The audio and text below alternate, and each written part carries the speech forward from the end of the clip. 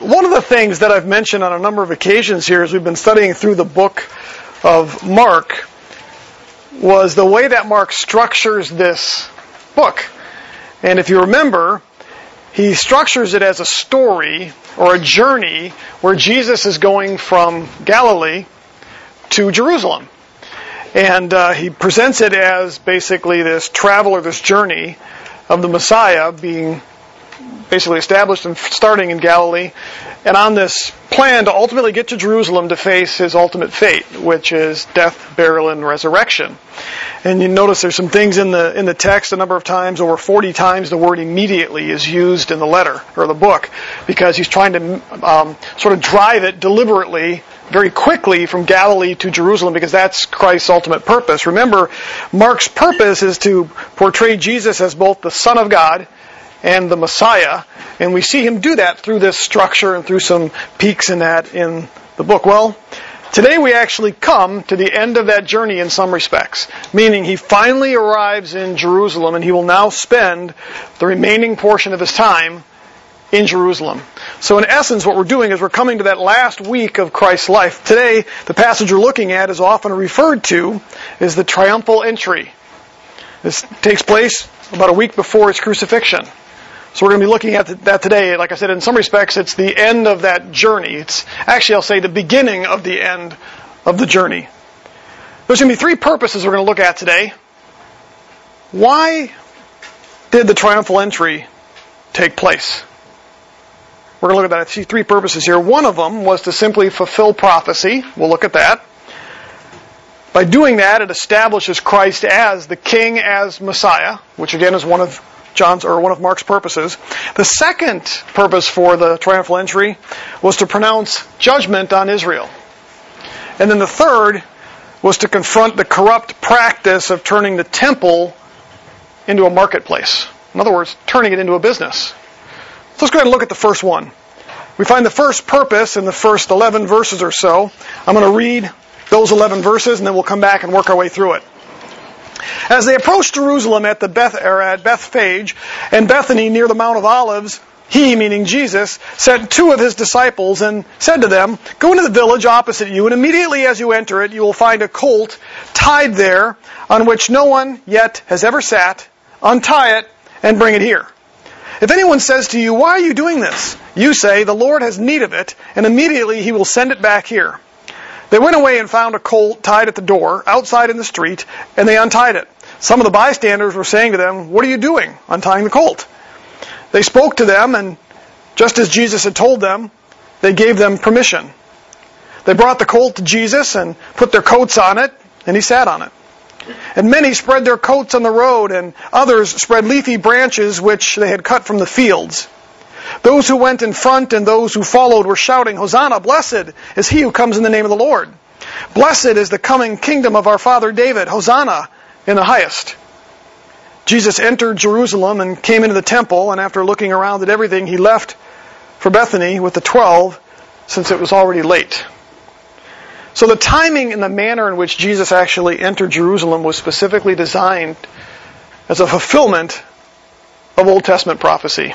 There are primarily two passages that Jesus is sort of thinking about as he does this. One of them is from Zechariah, chapter 9, verse 9. I'll read that to you. "Rejoice greatly, O daughter of Zion. Shout in triumph, O daughter of Jerusalem. Behold, your king is coming to you. He is just and endowed with salvation, humble and mounted on a donkey, even a colt, the foal of a donkey." Now, Mark doesn't specifically reference Zechariah's prophecy. Luke doesn't either, but John and Matthew both do. And they make it abundantly clear that this is exactly a fulfillment of the prophecy made by Zechariah. Which is why Jesus did it as a deliberate thing. Remember, he says, "Okay guys, go get me the donkeys. They're there waiting." You see that he is very deliberate in what he's doing. It's not like he just stumbles upon a donkey and says, "Oh, I think I'll ride that in. My feet are a little tired." He specifically orchestrates the fulfillment of this prophecy. He's got a purpose in doing so, and it is to establish, reveal himself as the Messiah and King that was prophesied by Zechariah. There are two things of importance there. The prophecy refers to this Messiah as your King, who is coming to Israel. We know that that's a foreshadowing of what we're going to find in the 1,000-year reign. It's a fulfillment of the promise that David would have somebody eternally reign on his throne. But it also describes the manner in which it's going to take place. Zechariah was very pointed that he would come mounted on a donkey, but not just a donkey, even on a colt, the foal of a donkey. And that's exactly what Jesus does here. Think he's trying to make a statement? Absolutely. The people would have been familiar with Zechariah's prophecy. The second passage is Daniel chapter 9. I'm going to have you go ahead and turn there with me.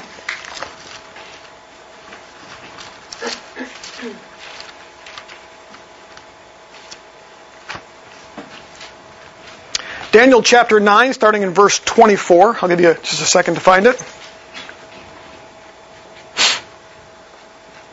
Daniel makes this prophecy while the Israelites were in captivity in Babylon. Remember, they had been taken away captive by Nebuchadnezzar.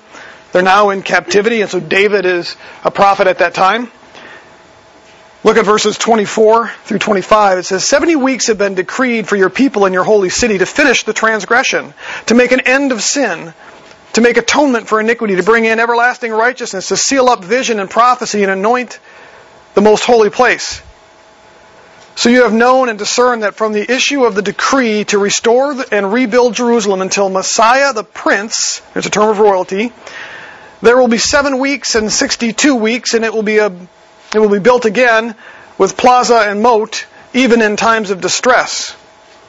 Then, after the 62 weeks, the Messiah will be cut off and have nothing, and the people of the prince who is to come will destroy the city and the sanctuary, and its end will come with a flood.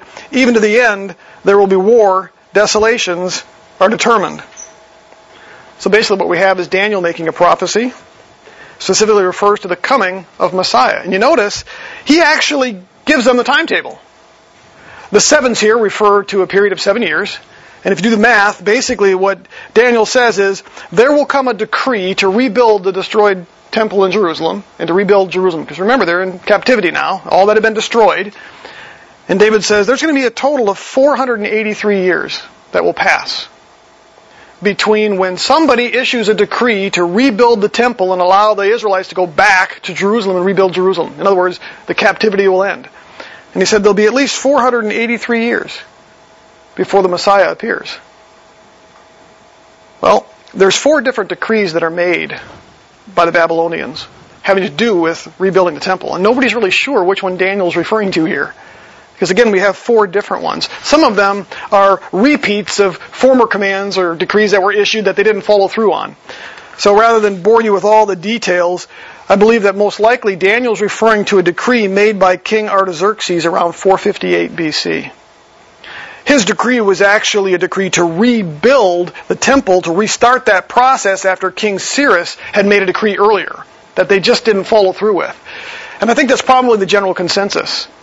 Well, if we do that, if we believe that King Artaxerxes' decree to rebuild the temple was the one Daniel was referring to, that would take us right up to the time of Jesus, somewhere between AD 27 and AD 33. So that's the first part of the prophecy, was the timing of it, that he was to come. The second part of Daniel's prophecy refers to the death of the Messiah, because he says at some point the Messiah will be cut off. It's a reference to his death. The third part of the prophecy was the destruction of Jerusalem that David mentioned, or that Daniel mentions here. Look at verses 26 and 27 again. After the 62 weeks, the Messiah will be cut off and have nothing, and the people of the prince who is to come, that's likely a reference to the enemies of Israel, the prince of the who is to come will destroy the city and the sanctuary. That's the city of Jerusalem and the temple. And its end will come with a flood. Even to the end there will be war. Desolations are determined. And he will make a firm covenant with the many for 1 week. But in the middle of that week he will put a stop to sacrifice, grain offering. And on the wing of abominations will make desolate even until complete destruction. Basically, what Daniel's prophesying here is a total destruction of Jerusalem and the temple that's at Jerusalem. When Jesus prepares to enter Jerusalem on this day, he has these things in mind. Now, what's interesting about this is we know that Jesus came into Jerusalem fulfilling Zechariah's prophecy, appearing at the time when Daniel says the Messiah, the prince, royalty, king, will appear. But Daniel also says, but the Messiah, the king, the prince, is ultimately going to be cut off. We'll know that takes place just a week later. We also know that in AD 70, the temple was completely destroyed, Jerusalem was completely surrounded, and 1.1 million Jews were slaughtered by the Romans. Jerusalem was decimated. So what we have here with Jesus entering into Jerusalem is a fulfillment of Old Testament prophecy. In other words, it's a pseudo-coronation, if you will. The king actually arrives on the scene just as promised, the Messiah, and it's a way of declaring that he is exactly who the Old Testament promised. Both of these prophecies refer to an anointed ruler and king. That's exactly how Jesus was hailed as he traveled towards Jerusalem. It says he arrived riding on a colt, exactly as described. He specifically orchestrated it. His followers laid their garments and leafy branches on the road. The whole processional is a royal processional. If you do some work on history and you look at what they were doing, it was a royal procession. They were treating Jesus as a king, as royalty, on his way down to Jerusalem. The text even tells us they were praising him as royalty. Look at Mark chapter 11, verses 9 and 10 again.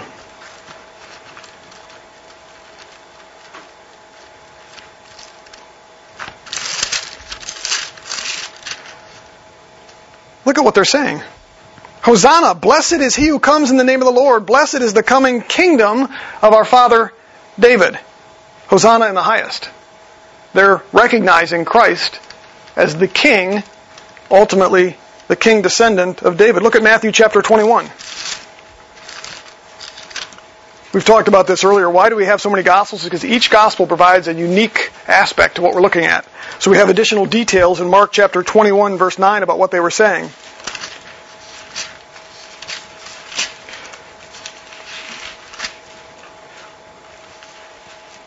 The crowds going ahead of him and those who followed were shouting, Hosanna to the Son of David. Blessed is he who comes in the name of the Lord. Hosanna in the highest. Again, you got this royal language that they're using. Look at Luke chapter 19.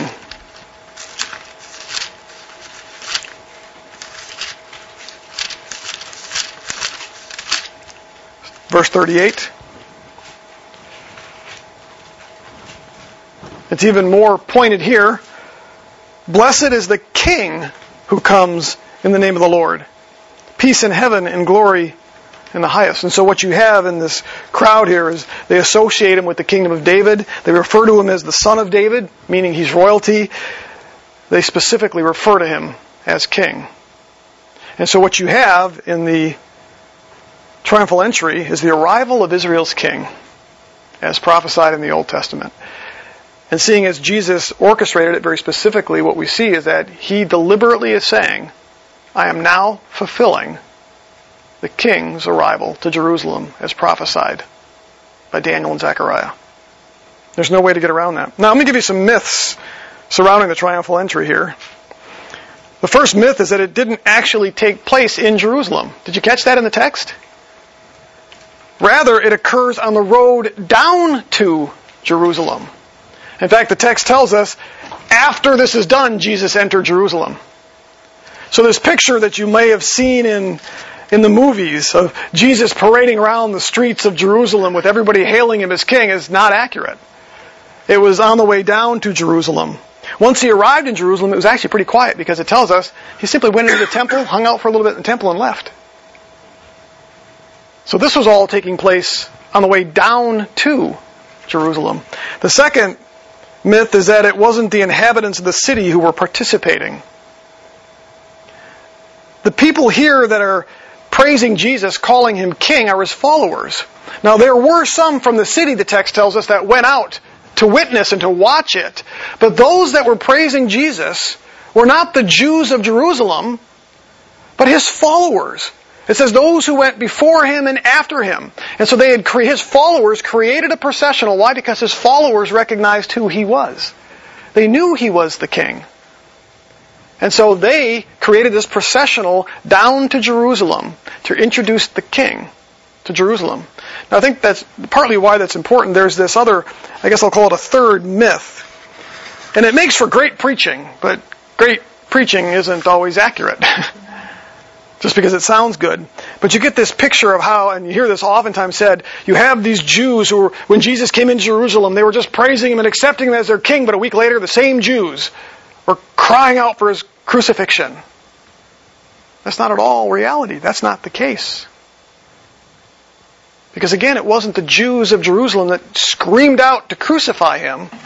They weren't the ones that created the processional, claiming that Jesus was the Messiah. Again, that's in the text.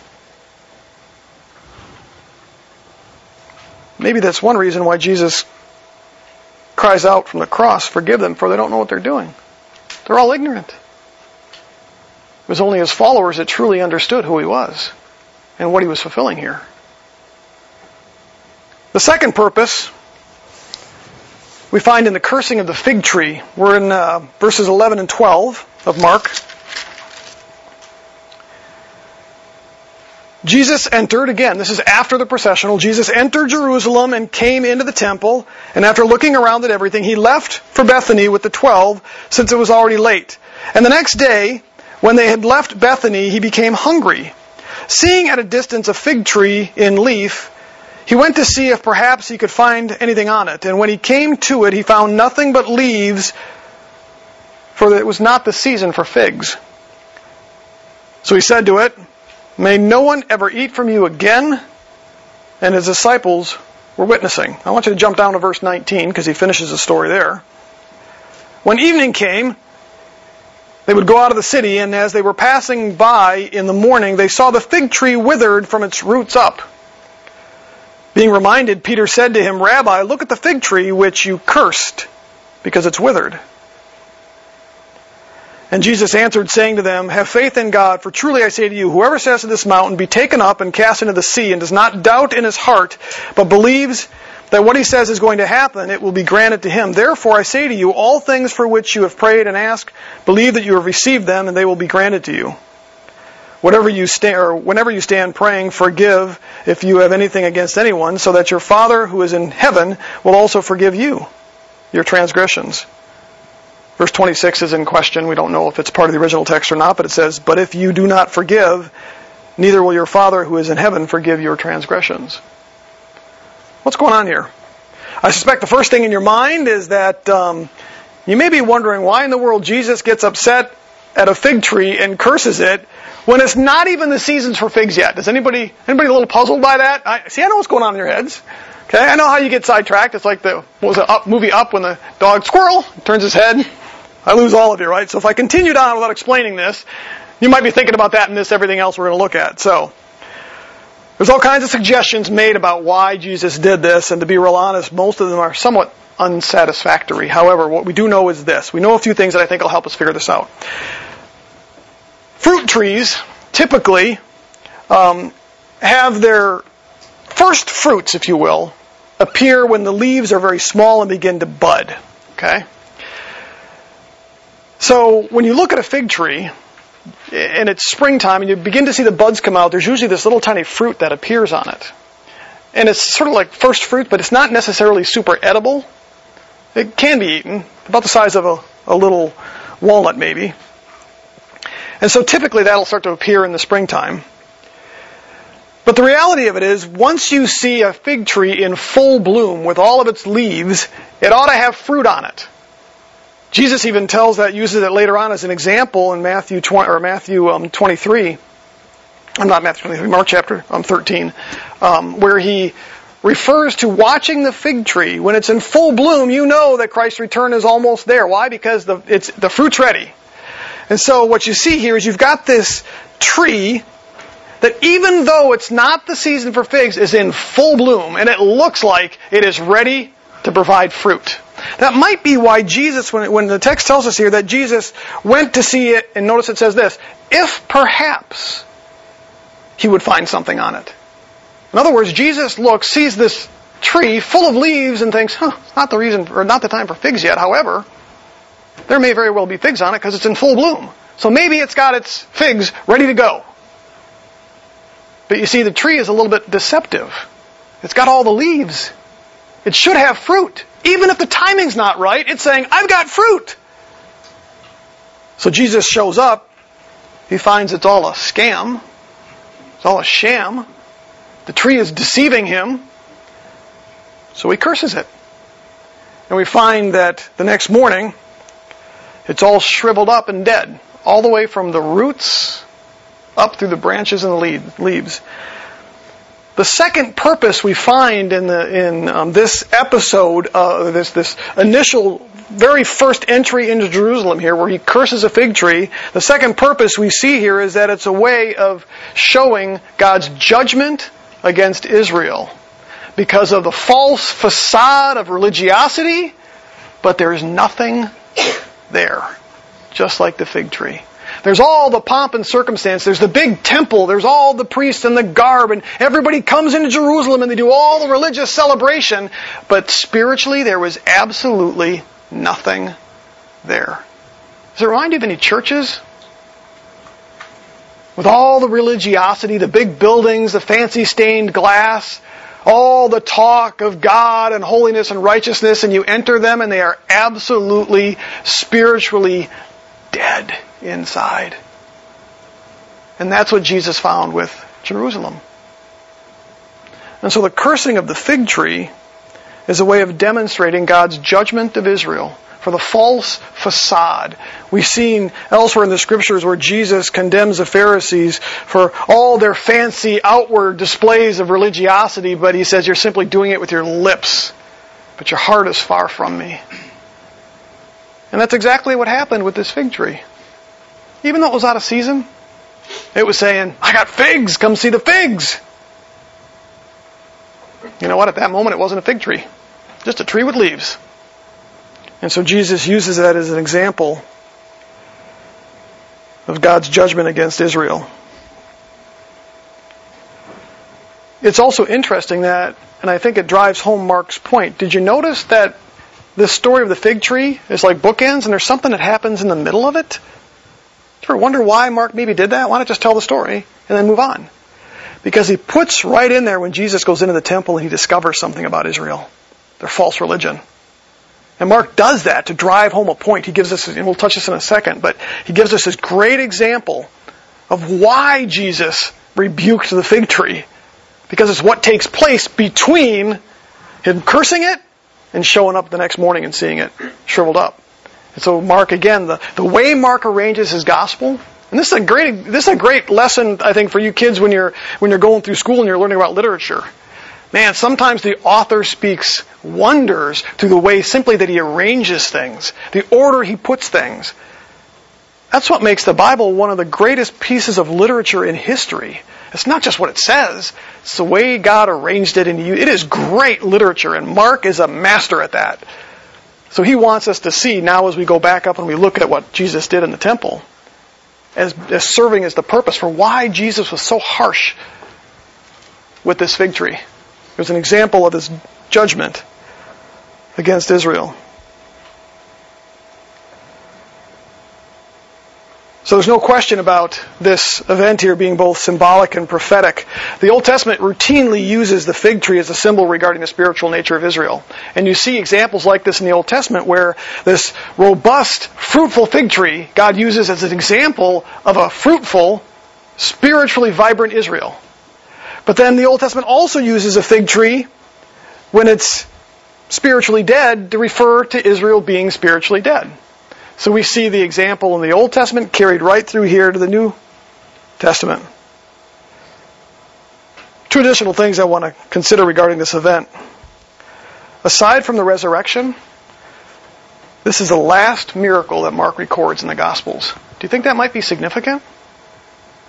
His last miracle before the miracle of the resurrection is his judgment of Israel through the cursing of the fig tree. That's significant. It says a lot when God's last miraculous movement is judgment, at least for a period of time. We even see that in the book of Revelation when you get into the 7 seals that Jesus is releasing in the first few chapters of the book of Revelation. right between the sixth and the seventh seal is where it clearly indicates God's wrath. It might be before that, but there's a pretty distinct difference between those two seals. And it's separated by 30 minutes of silence, where God just sort of stays quiet for a little bit. And that's exactly what happens here with Israel. He stopped speaking through Israel. He spoke through the church after this. And so this last miraculous act here as a judgment against Israel, I think is pretty significant. It's God's final act with Israel until what Paul refers to, which is Israel's salvation later on, when God finally will begin to pick up the pieces with Israel again. Right now, they're in a state of rebellion and disobedience. In fact, I told Amy this morning, I came across an article. You want to know how the enemy works? Consider this. Whether you love or hate President Trump, you have to admit that he has been very pro-Israel. He's done more for Israel, at least verbally and in some respects, some of his acts, than almost any president in history. The fact that he recognized Jerusalem as the capital, the fact that he moved our embassy back there, the fact that he continues to aggressively speak out about Islamic extremism and their attacks on Israel. There's no question that he is pro-Israel. But a recent survey that just came out claims that 73% of American Jews still think that Democrats are more more in favor of Israel. What have we heard from that side of the aisle recently? We've got Democrats in Congress that are condemning Israel for defending themselves. We've got all kinds of anti-Semitism on the other side of the aisle directed at Israel. And yet somehow, only about 20% of Jews in the United States recognize that.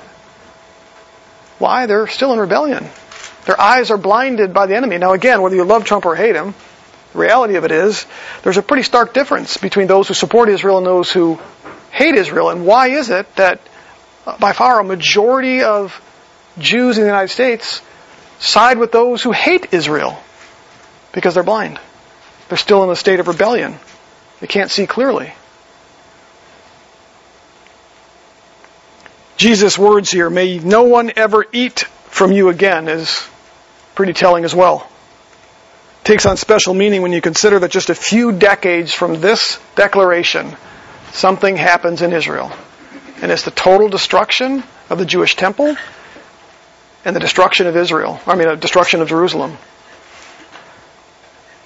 know what that means is that Israel no longer is a place of promise for the world. They will no longer have a voice. There's still no temple in Jerusalem, is there, folks? It's still gone. Up until that point, Israel was to be God's tool for bringing the nations to worship Him. But what happens here? He says, nobody will ever eat from you again. Nobody will ever learn from you again. Nobody will ever see God from you again. Why? Because of their spiritual state.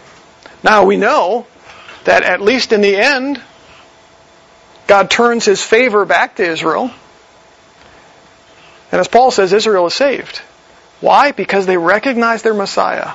But until then, nobody will ever eat from them again. Israel is not the spiritual capital of the world anymore.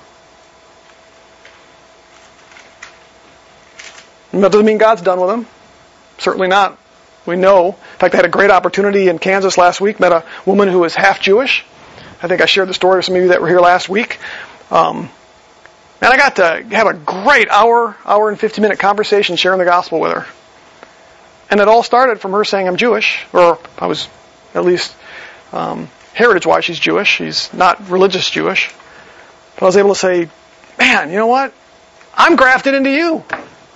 I'm the dogs under the table getting the scraps. He's your Messiah. At some point, I'm hoping the light bulb goes on for her. Let me ask you this. Do you think the church is immune from this? Remember, Jesus goes in and rebukes them and judges Israel now for their spiritual condition. They were supposed to be a voice to the nations. In fact, the Old Testament doesn't just say the Jews are saved. It says all the nations will be blessed through you. You're supposed to be that mouthpiece, that beacon of light. It's not what he finds. Again, do you think maybe we are immune to that in the church? I challenge you, go and read the first few chapters of the book of Revelation. 7 churches. Jesus has something positive to say primarily about one. The others he warns he'll take their lampstand away.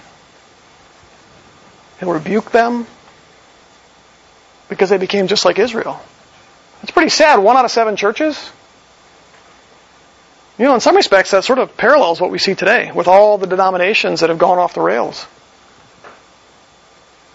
You know, we're in a very interesting time and place here in the United States where the evangelical church, which is where we would fit, have always been a strong voice in the United States. In fact, we've been a strong voice around the world. Much of policy of the United States and how we've behaved around the world has been driven by our Christian heritage. We had a strong voice. God used us mightily. The nations have been evangelized primarily because of the American church. We have sent out more missionaries to more parts of the world than any other single country on earth, aside from Israel in the first century. Think about that. And where do we stand today? What's happened to the American church today?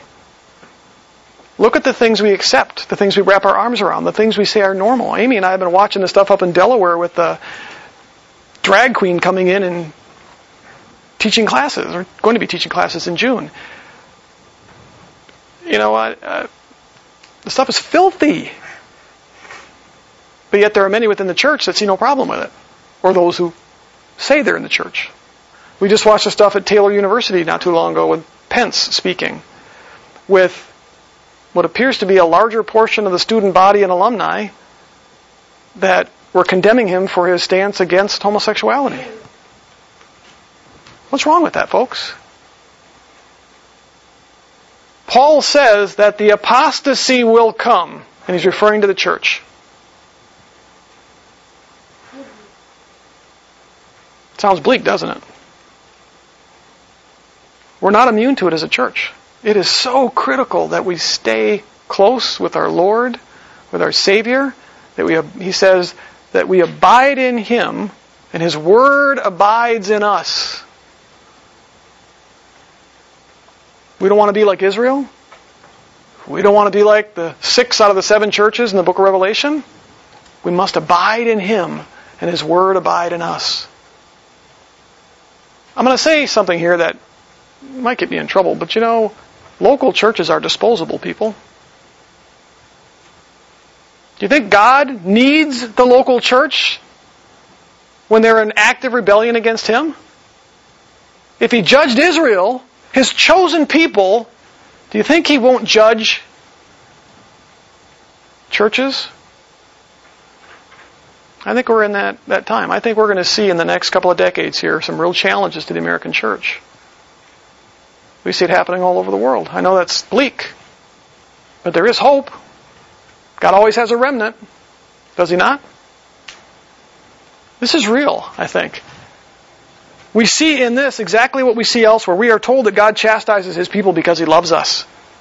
He chastised Israel because He loved Israel. He will not refrain from chastising Christians or chastising the church. I think there's a reason why when we look around, we see churches that have at one time been these great voices and now are gone. Because they became apostate. And God said, I'm taking your lampstand away, just like He does in the book of Revelation. I don't want us to be that kind of church. I don't want any church to be that kind of church. We have to abide in Him. Let's look at the next piece here. The third purpose we find in this text is the cleansing of the temple. And it was sandwiched between the cursing of the fig tree here. And that purpose is that Jesus confronted the abuse and corruption of their religious practices. In other words, what their faith had become. The Gospel records 2 times, actually, where Jesus cleansed the temple. They're not the same event. John, chapter 2, records something that happened very early in Jesus' ministry. Mark here is referring to a second cleansing of the temple. I think this is interesting, that one of them happens at the very beginning of Jesus' ministry, and the second happens at the very end. It's pretty telling. In this instance, just like the first, when Jesus enters the temple, He finds A massive marketplace rather than a place or a house of worship. Look at verses 15 through 18. Then they came to Jerusalem, and he entered the temple and began to drive out those who were buying and selling in the temple, and overturned the tables of the money changers and the seats of those who were selling doves. And he would not permit anyone to carry merchandise through the temple. And he began to teach and to say to them, is it not written, my house shall be called a house of prayer for all the nations? But you have made it a den of iniquity, or a robber's den, some of your translations say. The chief priests and the scribes heard this and began seeking how to destroy him, for they were afraid of him, for the whole crowd was astonished at his teaching. So this event takes place in what's called the Court of the Gentiles, which was this large outer court area that surrounded the actual temple. And when Jesus arrives, what he finds is a giant bazaar. Not bizarre, but bazaar. Make sense? Basically a big marketplace. Like downtown Columbus and their arts festival. It's what he finds when he enters. During Passover, people would not travel with their sacrifices. Can you imagine that? You're coming from miles and miles and miles away. They couldn't bring all their sacrifices because they sacrificed doves and cattle and other things. They also brought financial gifts to the temple. So they didn't travel with these. Instead, they actually had to purchase them once they arrived. Okay? It's much like, Amy and I travel up to Green Bay every year. We don't take all our groceries with us. Why? Because we can buy it there. Much more convenient, right? We've got to pack our van with all the other junk we need to carry. It's not enough room for our food. So we buy it when we get there. It was very similar back then. And there were these places outside the temple, these markets, that they could buy the stuff they needed. The other thing they needed to do was they had to pay the temple tax, and you could only pay the temple tax with what's called Tyrian coinage. Basically, you couldn't use Roman coins to pay your temple tax because they didn't accept it. So you had to exchange your Roman currency, which is what everybody had. You didn't run around with the other stuff. You ran away with the Roman currency because you needed it to do your everyday business. So they couldn't do that. So when they arrived, they had to exchange that for temple currency. So what happened here, Caiaphas, who has actually been a high priest at one point, just about this time or shortly before, and he's kind of looking around, he's going, all these people come from all over the world, and they do all their business out there, they buy their sacrifices, they exchange their coins. Bells start to go on. If we took over all that, we could make money. So we'll set up our own marketplaces inside the temple to compete with them.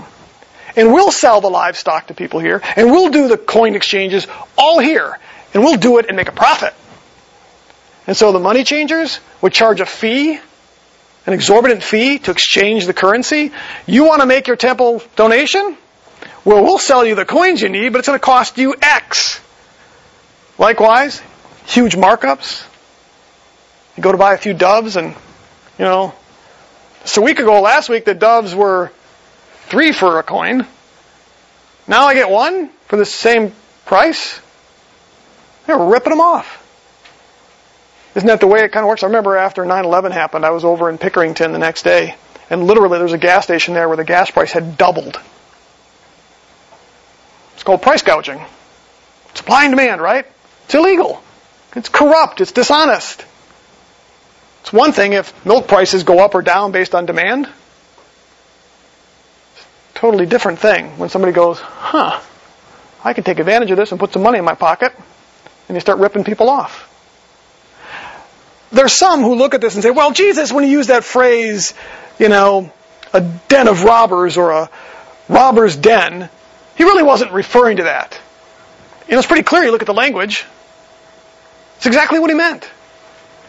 He walks into the temple, which is supposed to be a house of worship, especially the temple courts.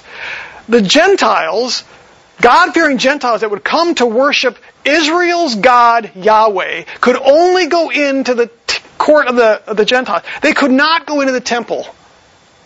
Right into the most holy. They had to stay back.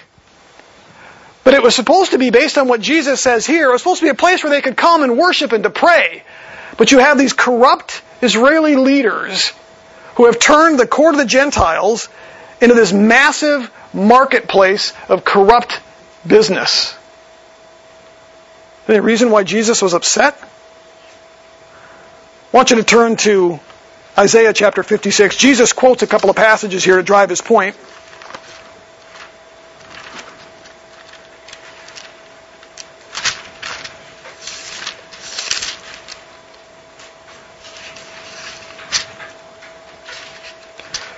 Isaiah chapter 56. Just read the verses 6 through 8. Also the foreigners, that's the Gentiles, who join themselves to the Lord. These are God-fearing Gentiles. When they come to minister to Him and to love the name of the Lord, to be His servants, everyone who keeps from profaning the Sabbath and holds fast my covenant, even those I will bring to my holy mountain, Jerusalem, and make them joyful in my house of prayer. That's the court of the Gentiles. Their burnt offerings and their sacrifices will be acceptable to my altar. For my house will be called a house of prayer for who? All the peoples. Jesus quotes this. This is supposed to be a house of prayer.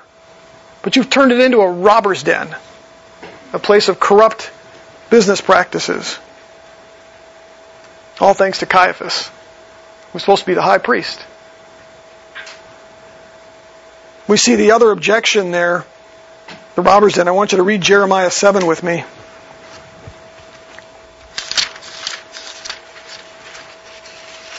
This is where Jesus draws that from. Jeremiah chapter 7.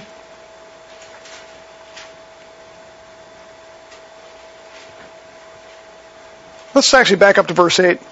Behold, you are trusting in deceptive words to no avail. Will you steal, murder, and commit adultery, and swear falsely, and offer sacrifices to Baal, and walk after other gods that you have not known?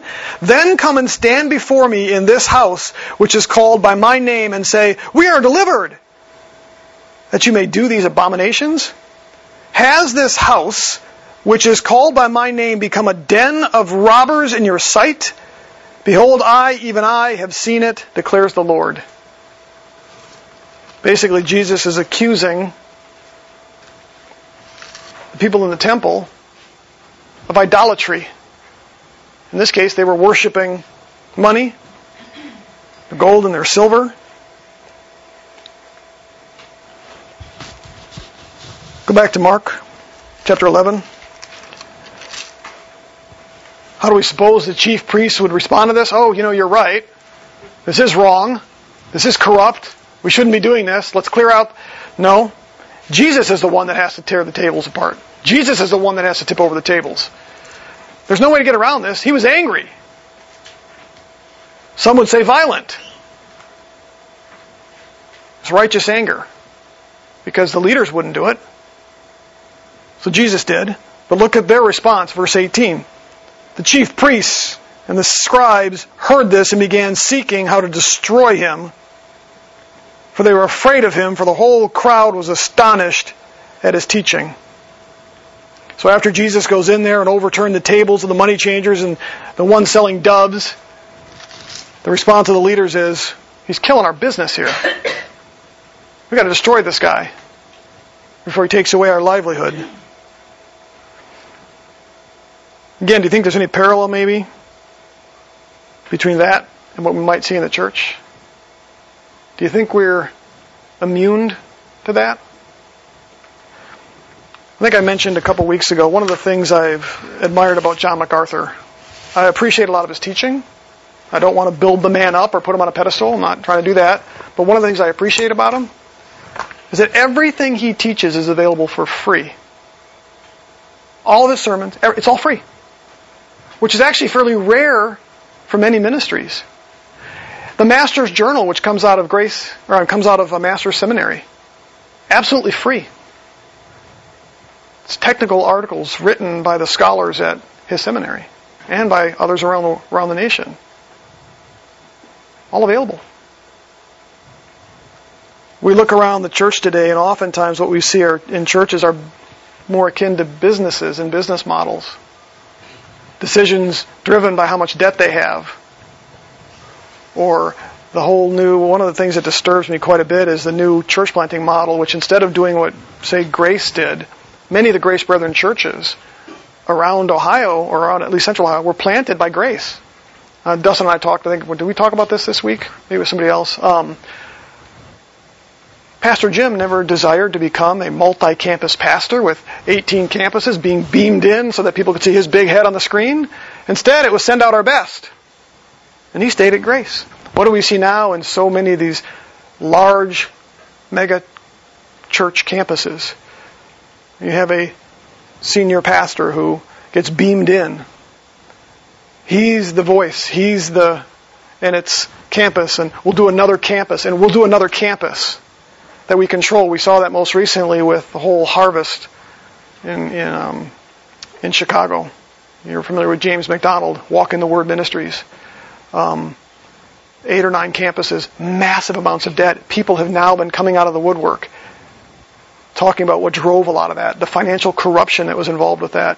Just last week they announced that they're looking into, the authorities are investigating the fact that he may have hired or tried to hire hitmen to kill some of his opponents. 2 people have come forward and said they were both approached.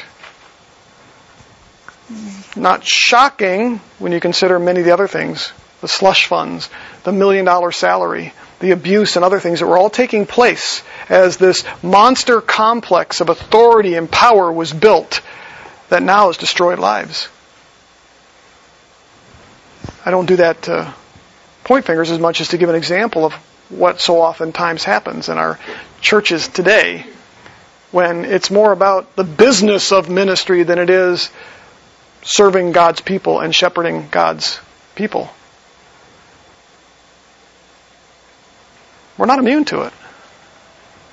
God doesn't want the church to be run like a business. Now, you have to have business practices to manage finances and other things, and that's not at all what Jesus is condemning, because even the temple had rules. What he was condemning is this idea that God's business is turned into your business. And I think the church has to be very careful of that. I think one of the reasons we are losing our effectiveness as a global church, if you will, at least a universal church here, is because we've lost sight of that. Many churches get caught up in making decisions based on what might make them popular, or what may draw in more people, or what they may have to do to manage the massive amounts of debt they've put themselves in. I'm not a huge fan of Francis Chan because of some of his teachings in theology, but one of the things I do admire about Francis Chan is years ago he was pastoring a church of 5,000 people and he went, "This is nuts. We're going to spend millions and millions and millions and millions of dollars to feed these people who show up on a Sunday morning for an hour and a half and get entertained and then go home and do nothing." And he left. He does small house churches now. Got to give the guy credit. I'm not saying that's necessarily the right way to do things. I'm not saying big churches are bad. Don't get me wrong. What I'm saying is when it becomes really clear that this is a business and what drives that are business decisions instead of the Great Commission, we have a problem. And right now, the largest, most popular method of planting churches is the big mega church, multi-campus, cult-driven churches. We have it happening here in Columbus. Sounds judgmental, sounds like I'm pointing a finger, but we need to look around. It does not honor God. Again, it's not about being a big church or a small church. That's not it. It's what drives that and what's behind it. When you see something like what's happened at McDonald's church and the way that church protected this behavior for decades. And now some of these people are coming out and confessing, saying, "We enabled this. We did this. We knew what was happening. We knew about the abuse. We knew about the finances, the slush funds. We knew about all this stuff. But we had to protect the church. We didn't want it to affect the church. We had to protect this man." And it's all come to a head. Like I said, people's lives destroyed. How might Jesus respond to that? Based on what I see him doing here with Israel? Not too kindly. Based on what I see in the book of Revelation? Not too kindly. So, what do we see in this?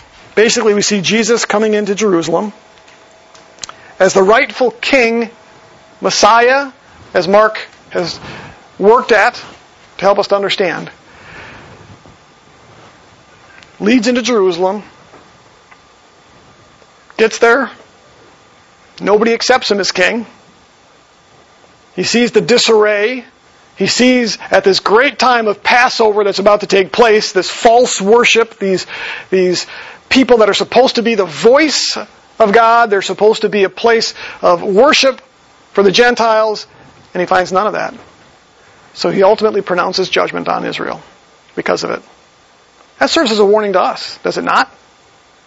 It should. It tells us what's at the heart of God. This place should be a house of worship, not a corrupt place of business. That's what honors God. And so what we have is Jesus coming in, again, finishing his journey, arriving at Jerusalem.